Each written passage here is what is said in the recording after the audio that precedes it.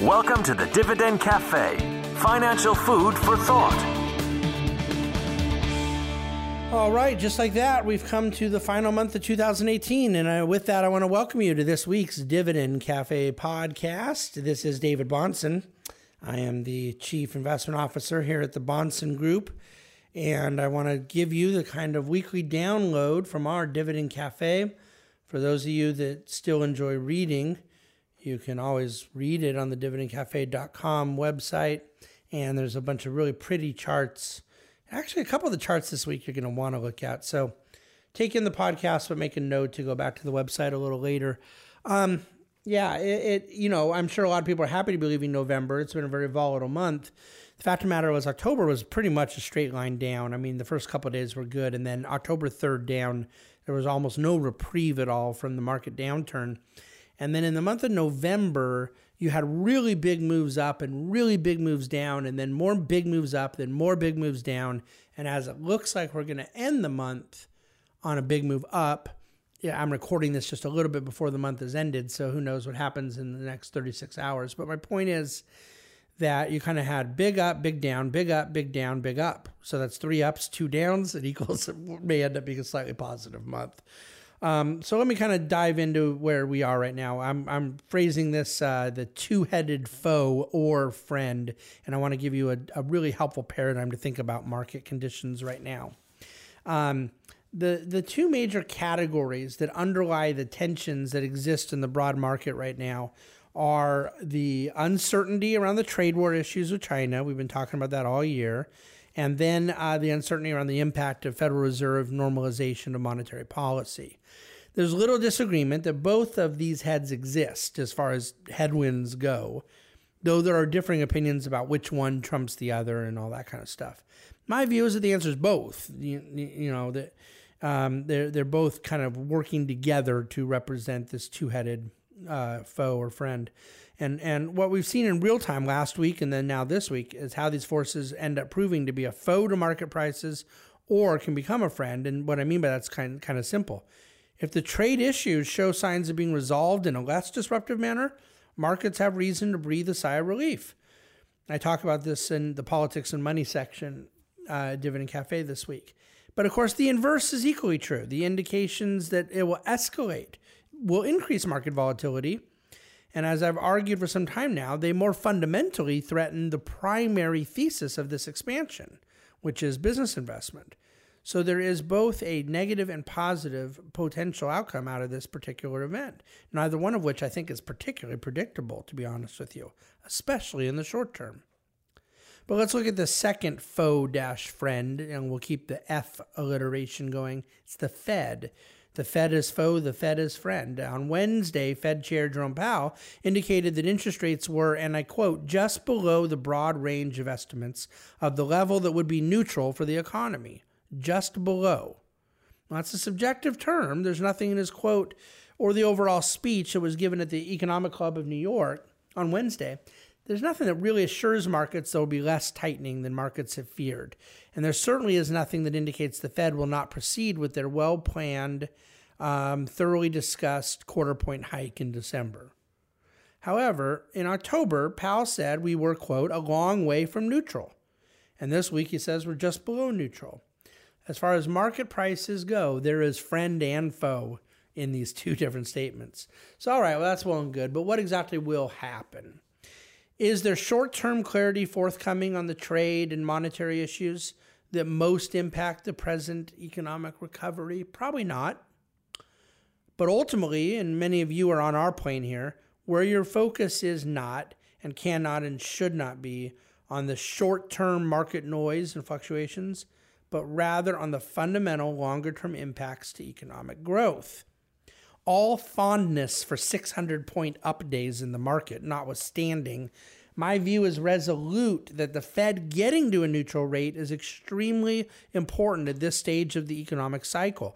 I do believe that the Fed should get the Fed funds rate to a neutral place, and they should continue normalizing their balance sheet, allowing the bonds they bought to roll off their balance sheet, but surely thereby modestly tightening liquidity in the economy.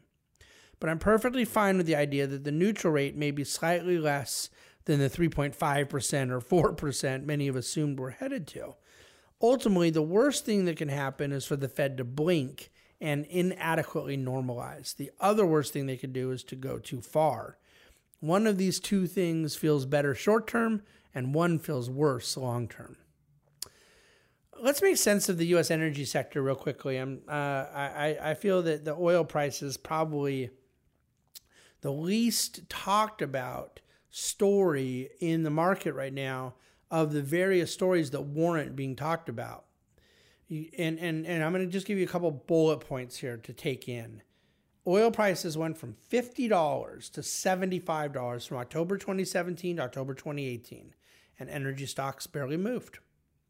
Now oil prices have gone from 75 back to 50 in just the last 2 months. And guess what? Energy stocks have barely moved, meaning the commodity price dropped 33%, and the Chevrons and Exxons of the world are, down maybe 3-4%. Nothing proportionate. Now, in the same time, natural gas is up 33% in the last 4 weeks alone. No one's even talking about it. The fact of the matter is that if one believes the commodity prices drive energy sector prices, they not only would be wrong empirically, historically, economically, but they would face offsetting data conclusions to begin with. Because many of these energy sector companies have significant crude oil franchises and natural gas franchises, and those two commodity prices have moved in divergent directions. Ultimately, oil prices are far more relevant for what they potentially indicate about the global economy, not what they do to the global economy. The present question is whether or not oil prices have dropped because of systemically declining global demand. We are skeptical of that view. It's not to say we don't take the risk seriously, but we're skeptical. We do not believe the present conditions will lead to a reduction of capital expenditures, which would slow GDP growth, because companies learned in 2014, 2015 that shutting down rigs and assuming there will be a secular repricing of oil left many producers way under-resourced when things normalized in 2016, 2017. High yield spreads have widened about 100 basis points, 1%, over the last couple of months. That's significant. But the last time oil prices dropped 33%, they widened 700 basis points. At this time, there's no comparison. Our investment positioning around the energy sector is that bears cannot say that commodity prices kill energy stocks when low, but do not help them when high. The fact of the matter is that this correlation between the two things has been very low for a long time. Lower energy prices may very well relieve inflationary pressures and even reposition monetary expectations. But investors cannot forecast what oil or gas prices will do tomorrow, next week, next month. The smarter investment play is to look at what we do know, and that is that President Trump wants a trade deal with China, and China needs our natural gas. Buying energy infrastructure companies limits exposure to commodity price volatility and gives exposure to cash flow generating businesses with a growth catalyst. Okay, I can't close out this week's Dividend Cafe podcast without some Bitcoin shade. The 2018 collapse of cryptocurrencies is certainly a more significant event than the fact that the stock and bond markets appear headed to a roughly flat performance for the year.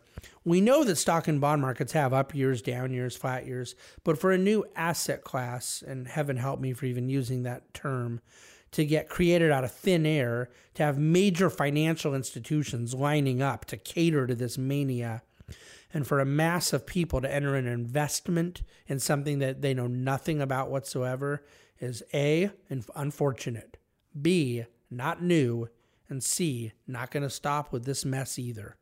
The 80% drop in these crypto values this year was not systemic to our economy, thank God, but it was indicative of a timeless reality of human nature, and that reality is what we work to counteract each and every day. Please check out the chart at Dividend Cafe, where you can look at the cryptocurrency valuations over the last year. All right, I gotta close out with this final thought. You may be expecting me when I talk about the bright side of market corrections to mean something kind of cliche about bargain prices and better opportunities that come with a market decline. And mathematically, it's certainly true. I believe market declines really do mean good things for investors. who understand the economics of long-term returns, you either get to purchase good investments at lower prices or reinvest dividends into lower prices. It gives compounding nice juice over time.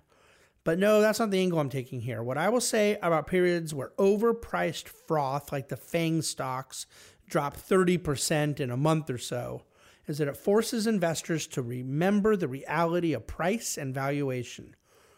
And what I will say when markets correct 10% in a month is that it forces investors to appreciate asset allocation and diversification, concepts that just 1 month ago I was reiterating as concepts that must mean something is underperforming.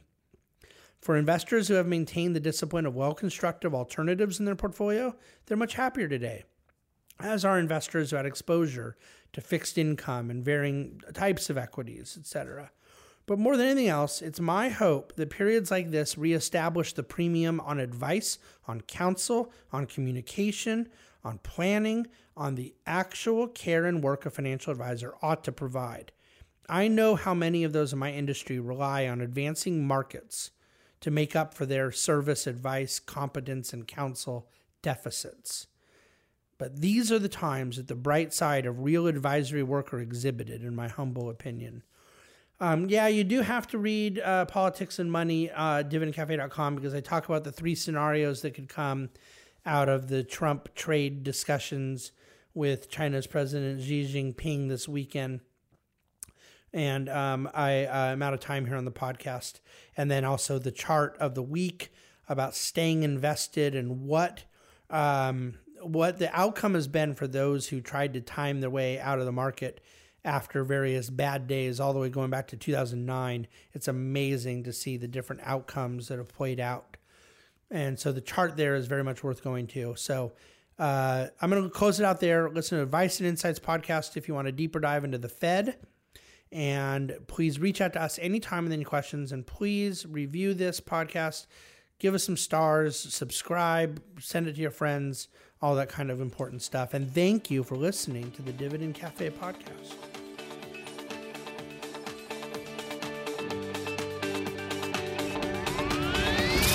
Thank you for listening to the Dividend Cafe, financial food for thought.